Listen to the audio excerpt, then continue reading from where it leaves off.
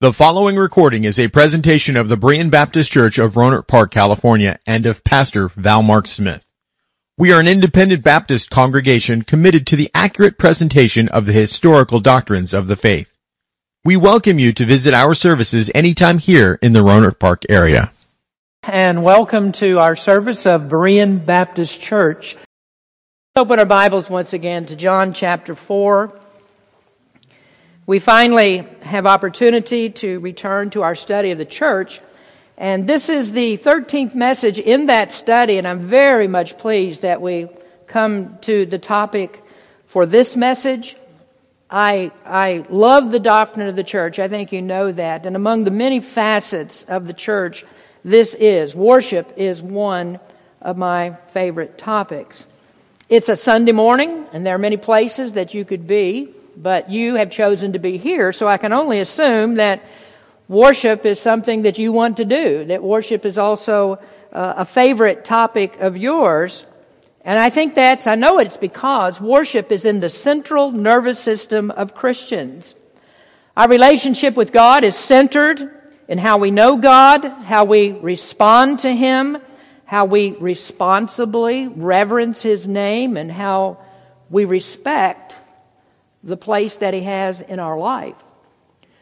When God met with Moses on Mount Sinai, He self-identified as the God who brought Israel out of slavery in Egypt. He did that with 10 plagues that showed His power over all the imaginary gods of the Egyptians and over Pharaoh, who is the king of the mightiest nation on earth. God's undisputed authority was demonstrated in such a powerful way that there was no one that could argue with those commandments that God gave on the mountain. None of the commandments that had to do with Him or any that had to do with anything that God says. You can't argue with Him. He began His list. Thou shalt have no other gods before me. Thou shalt not make unto thee any graven image or any likeness of anything that is in heaven above or that is in the water but under the earth. Thou shalt not bow down thyself to them nor serve them. God told Israel, because of this indisputable display of power, that they must exclude every living thing as an idol. They must exclude everything in their imagination, and they were not to worship anything but Him. Thou shalt not bow down to them nor serve them. That's the exclusion of anyone but Jehovah God. And the implication in this is that God should be and God deserves to be worshipped as the only true living God, the supreme ruler of all life. I am the Lord thy God. From Mount Sinai, God gave laws that governed the nation of Israel. And though they were the first to receive the law in a written form, this was the codification of the law that was already written on the human heart. Already there from the creation of the world. And these commandments that God gave are non-negotiable. They are non-expiring laws. These are laws that rule us for all time. The 10 Commandments are an expression of the righteousness of God, the perfect holiness of God. That expresses the character that God demands. The 10 Commandments show us how we are to live, and to obey those commandments is to recognize God. To recognize that He has this authority, that when He demands us to obey Him, that we will do it because I am the Lord thy God. Now, when we studied part 3 of our series of the church, our subject was the ministry of the church. And I'm not sure if you remember this, I hope that you do. We said that the most vital part that rules all of our discussion, that rules all the subpoints of what we will discuss about ministry, first on the list of ministry is the exaltation of Jesus Christ. It is to lift up Jesus Christ, to proclaim His preeminence as the one to whom all honor, devotion, and worship is due. So it is Christ who says, I am the Lord thy God, and you are to have no other gods before me. So make sure that we understand this, that the God who spoke on Mount Sinai was Jesus Christ. He is the living God. We worship the same living God that appeared to Moses on that mountain that appeared to Moses in the burning bush, it is the same God. And the way that we focus this ministry of exaltation is through worship. It's our adoration of Jesus Christ. It is our recognition of His right to rule our lives, and not only the right to rule it, but the complete willingness to recognize that He should have the right. We don't dispute His demand to worship Him. We're happy. We're most blessed to worship Him as slaves of Jesus. And so we stand at the foot of the cross as Israel did at the foot of Mount Sinai, and we see lightning, we see smoke, we see the Son of God lifted up, and we see Him saving His people just as He did in the Old Testament. He is the God who is to be worshipped. Well, I want you to keep this in mind as we discuss this topic over the next few weeks. We'll talk about it next week, and then we're going to take a break for the Christmas season. I have another series of messages to give you during that time, and so we'll take a break from this, but there will be more messages on worship. But as we think about this, we too easily come into the church without humility, without shame for our sins. We come into the presence of the God who is to be worshipped, and often we come with far less reverence than He deserves, and certainly less than He demands. And so I want you to know this first, that God rules. To worship Him is the recognition that we must obey. Worship is accepted only if it is accompanied by obedience. Our chief priority then is the exaltation of Jesus Christ, and the question is, how do we put that priority into action? And the answer is worship. For worship to be acceptable, it must be the worship that God desires. We do not define worship. Now, this text in John chapter 4 is our Lord Jesus Christ in conversation about acceptable worship. There are many sincere people that want to worship, but they're sincerely wrong in the way that they worship. And without knowledge of how to worship, they don't truly worship Christ. Now, as I said earlier in the reading, everyone recognizes this passage in John's Gospel. This is the interview that Jesus had with the woman at Jacob's well in Samaria. And as we usually do when we have a long text for the sermon passage, that we read the text in the congregational reading as we did today. And so I'm sorry, but those who are watching the video, those listening to the podcast, would not hear the reading of John chapter 4, this portion of it. And so I encourage you, if you're watching or listening, that you would read this passage. We have already read the background of this conversation in the first part of the chapter. So I'd like for us to just slip down to the part of the discussion that reveals the dispute about worship. In verse number 19, after Jesus showed His omniscience, after He showed the woman that He knew everything about her, this Samaritan woman, this woman knew that she was not speaking with an ordinary man. In verse number 19, the woman saith unto Him, Sir, I perceive that thou art a prophet. Our fathers worshipped in this mountain, and ye say that in Jerusalem is the place where men ought to worship. Jesus saith unto her, Woman, believe me, the hour cometh, when ye shall neither in this mountain, nor yet at Jerusalem worship the Father. Ye worship you know not what. We know what we worship, for salvation is of the Jews. But the hour cometh, and now is, when the true worshipper shall worship the Father in spirit and in truth. For the Father seeketh such to worship Him. God is a spirit, and they that worship Him must worship Him in spirit and in truth. Do you see the problem in the text? It's a problem of worship. True worshipers worship the Father in spirit and in truth. And this is the worship the Father desires. And I want you to hold on to that thought, because we will come back to that as the central issue of worship. I'm sure when each of you got up this morning, you didn't just think, hey, I'm going to church today. Also in your mind was the thought, I'm going to worship. I hope that's part of your thinking, because as a believer, worship is an automatic reflex. You are made to worship. You are saved for the glory of God, which means that worship is in your spiritual DNA. Now you think for a moment how you differ from the rest of the creation. You're not like cats and dogs. You're unlike elephants and zebras. You're not monkeys, no matter what the evolutionists say about your ancestors.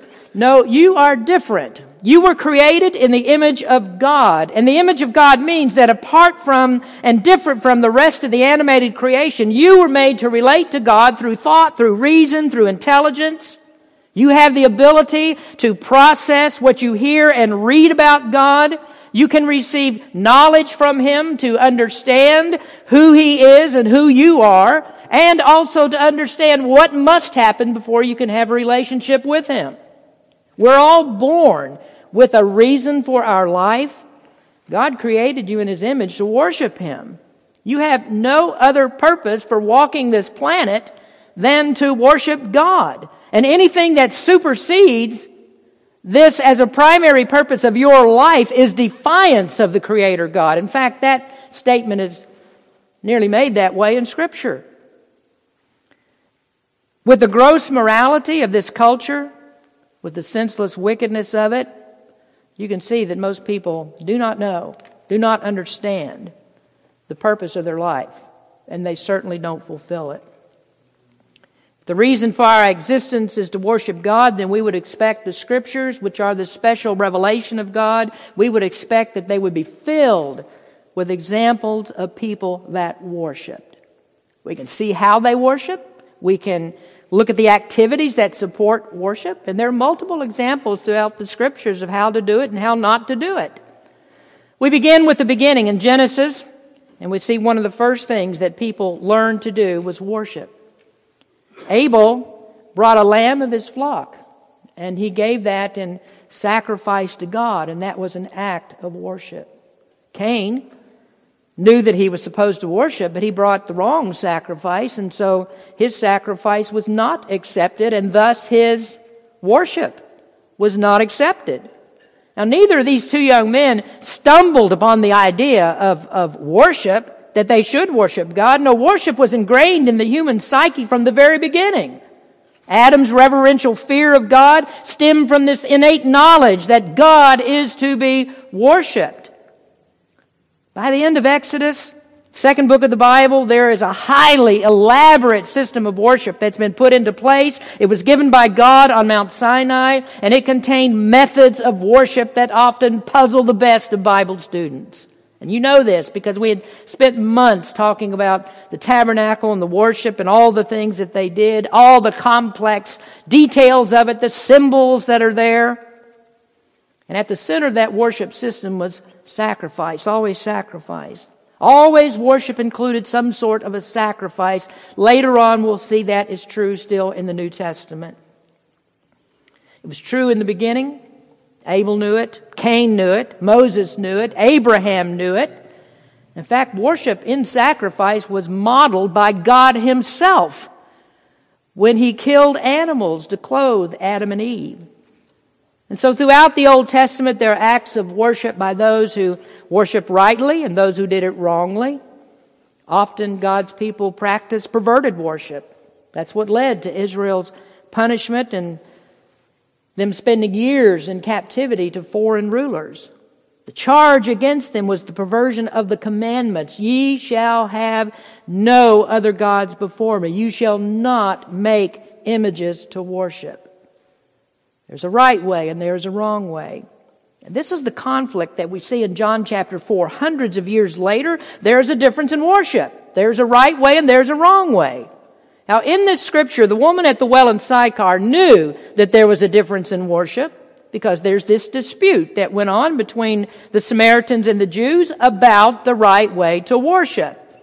Now, in our secularized society today, we don't think of the differences in people as being a matter of worship.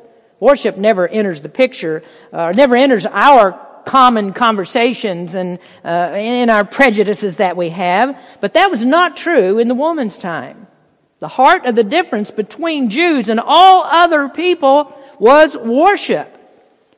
And when Jesus sat down on the well and began a conversation with this woman, she was puzzled. Why did this Jewish man. Why did he do this? Jewish men did not sit with, did not speak to, did not have anything to do with Samaritans, especially Samaritan women.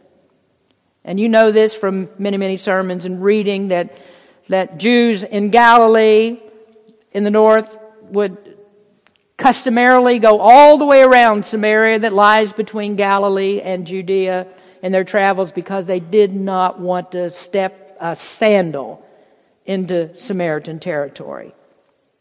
Why did these two people groups stay away from each other? Well, we could go into a long history of distrust between them and the reasons for it, but fundamentally, the real heart of the issue is worship. Who is God? Who has the right to approach God? And what is the right way to approach Him? And in Romans chapter 1, we have another opinion of worship. I want you to hold your place here in John chapter 4 and turn with me to Romans chapter 1. What is wrong in our natural thinking about worship? Is it possible for us to worship correctly without direct instructions from God? Paul explains, Romans chapter 1, beginning in verse number 20. For the invisible things of Him from the creation of the world are clearly seen, being understood by the things that are made, even His eternal power and Godhead, so that they are without excuse. Now there Paul says that the knowledge of the Creator God is indisputable because we can see the evidence of what He did. We look around us and we see things that no one but God can do. There's this evidence in nature. We can't deny His existence. But is that evidence enough to lead us into the proper worship of Him? Well, Paul goes on, verse 21, and answers that question. Because that when they knew God, they glorified Him not as God. They realize He exists, but they don't glorify Him as God. Neither were thankful, but became vain in their imaginations, and their foolish heart was darkened. Professing themselves to be wise, they became fools, and changed the glory of the uncorruptible God into an image made like to corruptible man, and to birds and four-footed beasts and creeping things. What are we reading about here? We're reading about the corruption of human nature. The corruption of human nature that leads us into direct violation of the commandments. In our natural spiritual state, we always pervert worship. Verse 24, wherefore God also gave them up to uncleanness through the lust of their own hearts, to dishonor their own bodies between themselves, who changed the truth of God into a lie, and worshipped and served the creature more than the Creator, who is blessed forever. Amen. Now there we have the heart of the matter. And as we have discussed so many times, the heart of the matter is the heart. And that is because we are fallen, our heart is wrong. Because we are in a natural state of fallenness, we are corrupt. We are creatures that have a corrupt heart, and a corrupt heart coupled with innate knowledge of God and worship. That's what we are. We have a corrupt heart, and yet we have the knowledge that we should worship God. And what's the problem is we can't mix this corruption with that knowledge and come out right. It can't be done. We need special revelation to keep from changing the worship of the one true God into the worship of creatures. And take note of this, that Paul describes this as the worship of demons. He said the Gentiles sacrifice to demons. And essentially what he's telling us that anyone who doesn't worship God in the right way is worshiping the devil. Now, I think that's rather strong language to imply that those churches that claim to be Christian and yet they teach a false gospel, and they're meeting in their churches, and they're singing in their churches, and they're preaching in their churches, but they are worshiping the devil. And yet that's the implication of false worship. And that's the worst deception of Satan. That's the danger of his deception. He transforms himself into an angel of light, and people worship this angel of light, and they say we're worshiping God, but who are they worshiping? Well, they're worshiping the devil. God doesn't accept the worship of false churches because they worship Satan. Well, let me take you back to what Jesus told the woman. As sincere as she was in her idea of worship, Jesus said to her, "You don't know what you worship." And of course, Jesus knew Samaritans. He knew where they came from. He knew what they believed and everything about them and her. Now, the history of Samaria is a country originally split off from Israel after the death of Solomon. They were the northern tribes of Israel. They constantly lived in idolatry, which was the impetus for God to use the Assyrians as a chastisement mechanism. So they were conquered by the Assyrians, taken into captivity, and then their country was repopulated with displaced Jews, and through their intermarriages with idolaters, their worship was perverted. In Jesus' time, the Samaritans were thought of as dogs. The Jews wouldn't have anything to do with them. In other words, their deity was wrong. Their worship was wrong, even though they claimed to worship the same God as the Jews. But do you see how Jesus said God must be worshipped? He must be worshipped in spirit and in truth. Now, I know that this is not popular preaching, not popular to tell you this, but thousands of people across America are in churches that worship the wrong God. Their God is not Jehovah God of the Bible. Acceptable worship of God is to worship Him in truth. And I would certify to you that truth is found in the Scriptures. The Scriptures are the special revelation of God that inform us of the truth and of the truth of who God is. And the true God will match up perfectly with the commandments that God gave Moses in Exodus 20.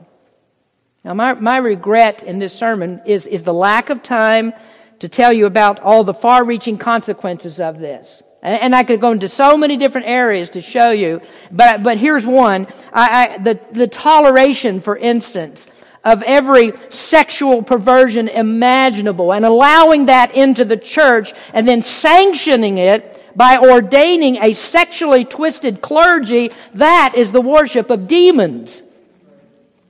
Jesus said, God is a spirit, and they that worship Him must worship Him in spirit and in truth. Now let's take just a few minutes to examine this statement. First, worship is regulated by truth. Proper worship must be based in truth. Is that a controversial statement? Is it hard to accept that God's character is truth, and so that anything that magnifies Him must be based in truth? John 17 says God's Word is truth, so any proper worship of God must have His Word as the basis. Now, I wouldn't claim that people who disagree with us on certain points of doctrine that are not key to salvation, I don't say that they're guilty of worshiping demons. I mean, there is a degree to which either of us can be wrong. We may miss proper interpretations of scriptural truth. None of us is perfect in all of our understanding. We have some disagreements.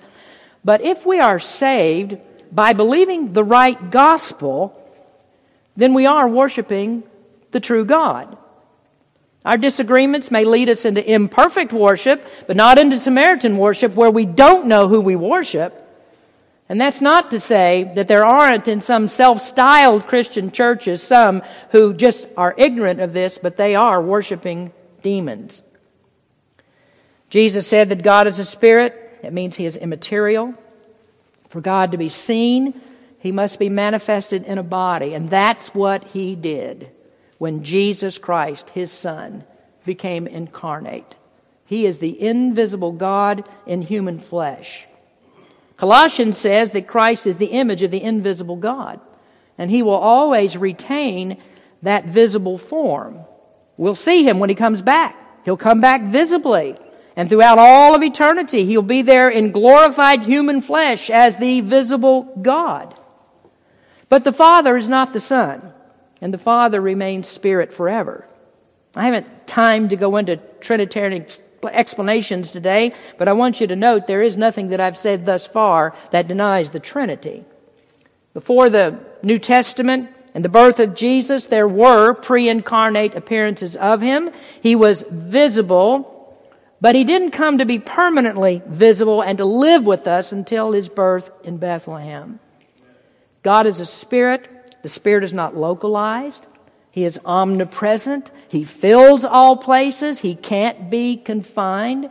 And when you think of that, you'll begin to understand the reason that God absolutely forbade the representation of him in an idol.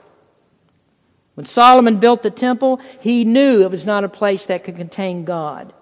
Paul stood on Mars Hill in Athens amongst thousands of idols, dozens of temples, and he said, God cannot dwell in temples made with hands. God said, you shall not make any graven images.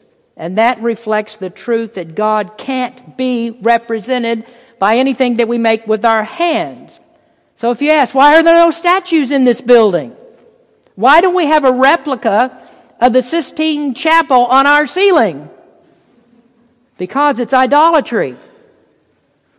There is no crucifix in this church because a crucifix cannot represent God. The problem is that with the crucifix, it shows God only in human form, and a dead God, by the way. It doesn't present the truth about God. The crucifix cannot give us a picture of the omnipresent, immanent, living Spirit God. And so what happens when we violate the command not to make an image of God, and we kiss it, and we fondle it, and we make it sacred? Well, folks, then you have entered into the worship of demons. And that was the sin of Israel when Moses was on the mountain receiving the commandments. He was getting the prohibition against idols, and the people are in the valley making a golden calf. They were restless because Moses was gone too long, so they took off their earrings and their other items of gold and gave them to Aaron, and Aaron made them a golden calf to worship. And what did they say? Did they say, this calf is Jehovah God? No, they didn't say that. In their minds, they were honoring God. They made a representation of God that matched their perceptions. They knew this calf didn't part the Red Sea. They knew that the calf didn't give them manna and quail. Oh, this calf was just something to remind them of God. And Roman Catholicism claims the same. Do they believe their idols are God? No. But they claim they remind them of God. They're an aid to our worship. They are pleased with this representation of God. But the question is God pleased with a representation or a reminder of Him in such a way? No, I'll tell you what God did. God swept down and destroyed 3,000 of them, and there would have been more if Moses hadn't interceded. It was perverted worship. They worshiped the golden calf, and that was the worship of demons. Another incident among many is the episode of Nadab and Abihu, the sons of Aaron. These were two men that were part of the priesthood, and they were assistants to their father Aaron. Aaron, Nadab, and Abihu were sanctified for the priesthood when God miraculously sent down fire from heaven and consumed their sacrifice. And that was the establishment of the Aaronic priesthood. This fire that came from heaven was a perpetual fire that Israel didn't extinguish. They kept it burning. They passed that fire on by keeping a torch burning. And so from place to place, when they moved the altar, they would always use this fire to begin a new fire on that altar. It was sacred fire. All worship came from that fire. Soon after Nadab and Abihu were inducted into the priest office, they took strange fire that wasn't kindled by God, and they put it in their censers. And this time, God sent down fire again, only it wasn't to consume a sacrifice. Instead, He burned up Nadab and Abihu. You see where I'm going with this? Worship is not trivial with God. Worship is by the divine prescription of truth. How can you break God's commandment not to make and worship idols and then make an idol and worship God? Do you think God is any less concerned about worship today than He was in the Old Testament? Will He allow us to have idols in our church? Well, I said there are many examples of worship in the Old Testament, both right and wrong. Another example is Uzzah. You remember him? He was the one who reached out and touched the Ark of the Covenant as being transported. God struck him dead. Why? Because God didn't want Israel to forget the divine prescription for worship. Now, this goes back to the plans that God gave Moses for the building of the tabernacle and the furnishings. Everything in the tabernacle, the setup of it, the dismantling of it, when it needed to be moved, the transportation of all the building materials, all the articles of furniture in it, all of that could be moved only by 3 of Israel's families. And all of them were a part of the tribe of Levi. Let me tell you a little bit about it. 3 families, Gershon, Kohath, and Merari, took care of moving the tabernacle. Always, for all the times, just those 3 families, nobody else. The sons of Gershon took care of the tent coverings. They took care of the linen fence and all the cords that held these things together. The sons of Merari were responsible for the boards that made the structure of the tabernacle, the sockets of silver that the board sat on as a foundation, the bases and the pillars. The last family was the sons of Kohath. They handled all the furnishings inside the tabernacle. They had charge of the altar of incense, the table of showbread, the golden lampstand, the dishes, the censers, the snuffers. And they had charge of the tabernacle's most sacred piece, the Ark of the Covenant. For 500 years, the same families did the same work. The sons of Merari could not move the furnishings because that was not their job. The sons of Gershon could not pack up the boards and the sockets because it was not their job. The sons of Kohath did not take down the linen fence and remove the tent coverings because it was not their job. Each one did what they were supposed to do. God told them what they could do. God ordered their specific contribution to worship. Now, interestingly, when Kohath moved the tabernacle furnishings, they weren't permitted to see the hidden furnishings that were on the inside. Only the priests were allowed to go there. So they never went into the tabernacle like Allied van lines. And they said, okay, boys, 2 of you grab the altar of incense. A couple of you go in there to the next compartment there, and you pick up the Ark of the Covenant. Let's just pack up the boxes and get ready to go. Well, they never saw what they were moving. The priests covered all of these items before they were moved. They were out of sight. And the men came and picked up the covered items. When they moved the Ark of the Covenant, there were rings on the side of the ark, and there was a long pole that went through these rings on either side, and they picked up the ark by these poles. They never touched anything but the poles. The ark wasn't seen while they transported it. It was covered when they moved it. God was so precise about this that He said, you must carry this.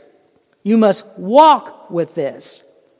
They weren't permitted to carry it the easy way by putting it on a wagon.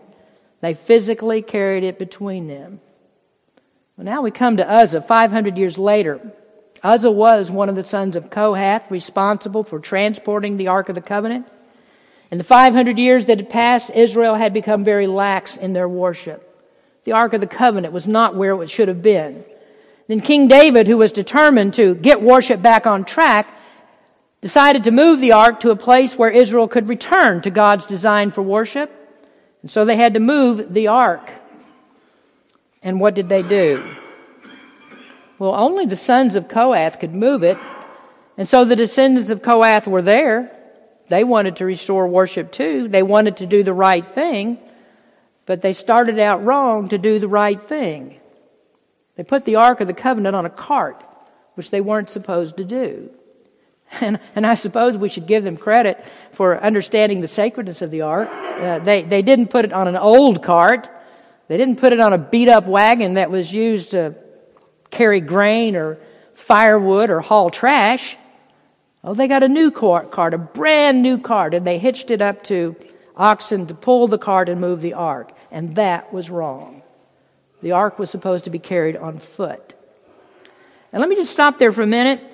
They chose a brand new cart, and the assumption was this would honor God. This would please God because God deserves the very best. So we better make a new cart, brand new cart, and put the ark on it and move it. But they had missed the earlier commands that they were supposed to obey. So those oxen, as they lumbered along, moving the cart, one of them stumbled, the load shifted, and Uzzah, one of the sons of Kohath, reached out to steady the ark. He thought it was going to fall. He touched it, and immediately God struck him dead.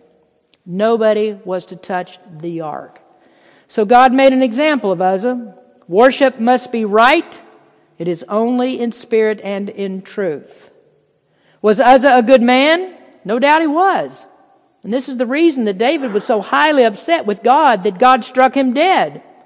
Uzzah thought he was doing the right thing. I don't think that he had any malice in his heart. There's no evil intent. When he saw that ark begin to fall, his intention was to protect Israel's most sacred article of worship. And this was about Jehovah God, the worship of God. But he was wrong. And here's the point. It doesn't matter what we think is acceptable. God determines how this should be done. He's concerned that worship is according to spirit and truth, and that is all He will accept. Does that tell us something? Well, it tells us a whole lot. That there is much that pretends to be worship that is not true worship. In fact, in most churches, people do not worship God. They worship self. Worship is designed for them, not God. I mean, how many times have you heard people complain about how the church does music? How many times do you hear people complain about the length of the sermon? And they say, oh, it just doesn't feel good to me. It doesn't lift my spirits. It doesn't get me moving, doesn't get me going. And guess what? Worship is not about you. Worship is about God, and it's about truth. What do you do in worship? You praise and worship God for who He is and what He's done. And I'm much more concerned about how God feels about it than how you feel about it. Now let me show you how churches depart and they do what is right in their own eyes rather than what is right by God's standard. One thing they do is to use worship time to draw a crowd. Churches market worship, and they try to attract people by great music, by showmanship, by dramas and entertainment. They design the church services to accommodate the preferences of unsaved people so that when they come to church, they feel comfortable when they come. They attract the lost with the music and the entertainment, and they call it worship. How can a lost person worship God in truth? You can't worship God if you don't know Him. Now, I want you to understand this, and I don't mean to be insensitive to anyone who may be here. You've not received Christ as Savior. You can't worship God without knowing God and having a relationship with Him through Jesus Christ. And did you know there is not one place in the Bible where it says that the church fellowship is designed for the lost? The Bible never even says the meeting of the church is for evangelism. It's good to be evangelistic. We'll talk about that later as a part of worship. But nowhere in the Bible does it say the church is for evangelism and that we're to make it a point to attract the lost to the fellowship. Now, we come to the church for the purpose of fellowship in our common faith. We come for the edification of the saints and, of course, for worship. Only the redeemed can worship. Praise God if the lost come in and they hear the truth, but the truth is also only the redeemed can worship God. Now, it's passing strange how this thing got flipped upside down in some churches and even in this church years ago. It was taught that the church is not the place for worship. They said the place for worship is out there, and what we do in here is not worship. Now, what they were really saying was this, is that we need to get lost people in here for evangelism. And we don't worship in here, so we have to worship out there. We worship here, evangelize. I mean, the truth is, we worship in here, and we evangelize out there. That's what the Scriptures would teach. Now, we thank God for opportunities to preach the gospel in here. Never would I say we turn lost people away. We're happy when you bring unsaved friends to church, but we will not design church services for them. We don't intend to entertain them or you. We come to worship God. I don't want to make any golden calves. I don't want to offer strange fire. I don't want to touch any arks. God does not take kindly to false worship. The only true worship is His worship.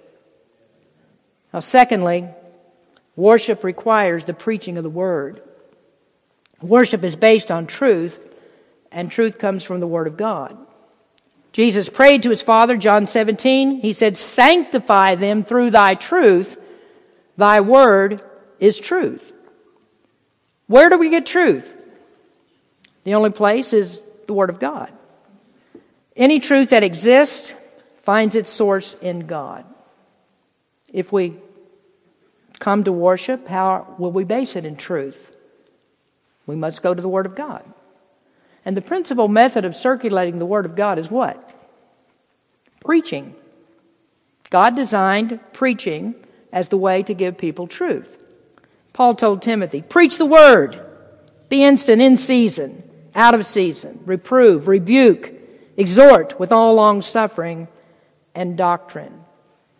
Timothy's charge as a young pastor, and the central number one activity for him was to preach the Word. Isn't that interesting that God never said your central number one activity is to go out and knock on doors? Well, it's a good thing to do, but that's not what Paul told Timothy to do. He said, preach the Word. Preach the Word, reprove, rebuke. Always be ready to preach the Word. Why? What is the Word? The Word is truth.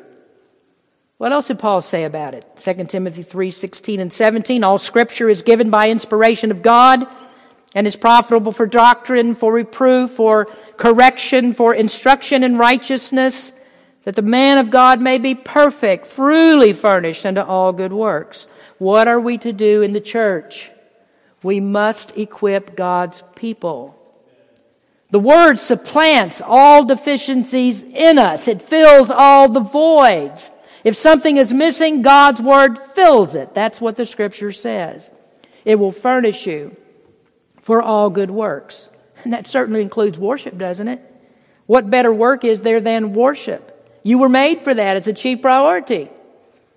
That makes preaching the best form of worship. And I know that many people don't consider preaching to be worship. In most churches, who is the worship leader? Who is that? Well, almost universally, people would call the person who leads the music, he's the worship leader. And sometimes called the worship pastor. Music is great. It can be soul-stirring. But neither musical notes nor lyrics were written by God, unless you sing the Psalms or some other scripture. We must hear from God to worship Him properly. And we hear from God in the preaching of His Word. When we read Scripture, we are in worship. When we preach and teach the Word, we are in worship. We can worship God in other ways, but will not improve upon hearing from Him. Jesus said He must be worshiped in spirit and in truth. And so the first place to look when you visit a church is not the music. Not the music. Listen to the Word that is preached. Determine, is it faithful to Scripture? Worship begins with the truth, and the truth is best broadcast by the preaching in the pulpit. So if you think you're worshiping when you sing a catchy tune, when you bebop with your head, stomp and clap your feet, or stomp your feet, clap your hands, you made a bad mistake. Worship begins with truth, and truth comes from the Word of God. The focal point of worship will always be this. This is it. Everything we do here is to get you to this. We call the congregation to worship every Sunday morning, not with a song, but with the reading of God's Word. And that's what it's all about. Not jumping up and down, not swinging to the beat, not worked up emotions, although we can worship with music and emotion. But I'll tell you something, it's not designed to please us. The real key to worshiping God in spirit and truth is to determine, if you are worshiping at the altar of your own desires or of God's desires. This is the beginning of our topic of worship. God designed worship, and He designed you to worship Him. Do you know Him? Do you know the one true living God who is Jesus Christ? Only by faith in Him will you approach God. Only through Jesus Christ will you honor God, the God that made you. Only in Jesus Christ will you fulfill the purpose for your life. The woman saith unto him, I know that Messiah cometh, which is called Christ. When He is come, He will tell us all things. Jesus saith unto her, I that speak unto thee am He. Let's pray. Thank you for listening to this presentation of the Berean Baptist Church of Rohnert Park, California. If you would like further information about our church, please feel free to call us at area code 707-584-7275 or write to us at Berean Baptist Church, 6298 Country Club Drive, Rohnert Park, California, 94928. Additionally, you may visit us online at www.bbaptist.org.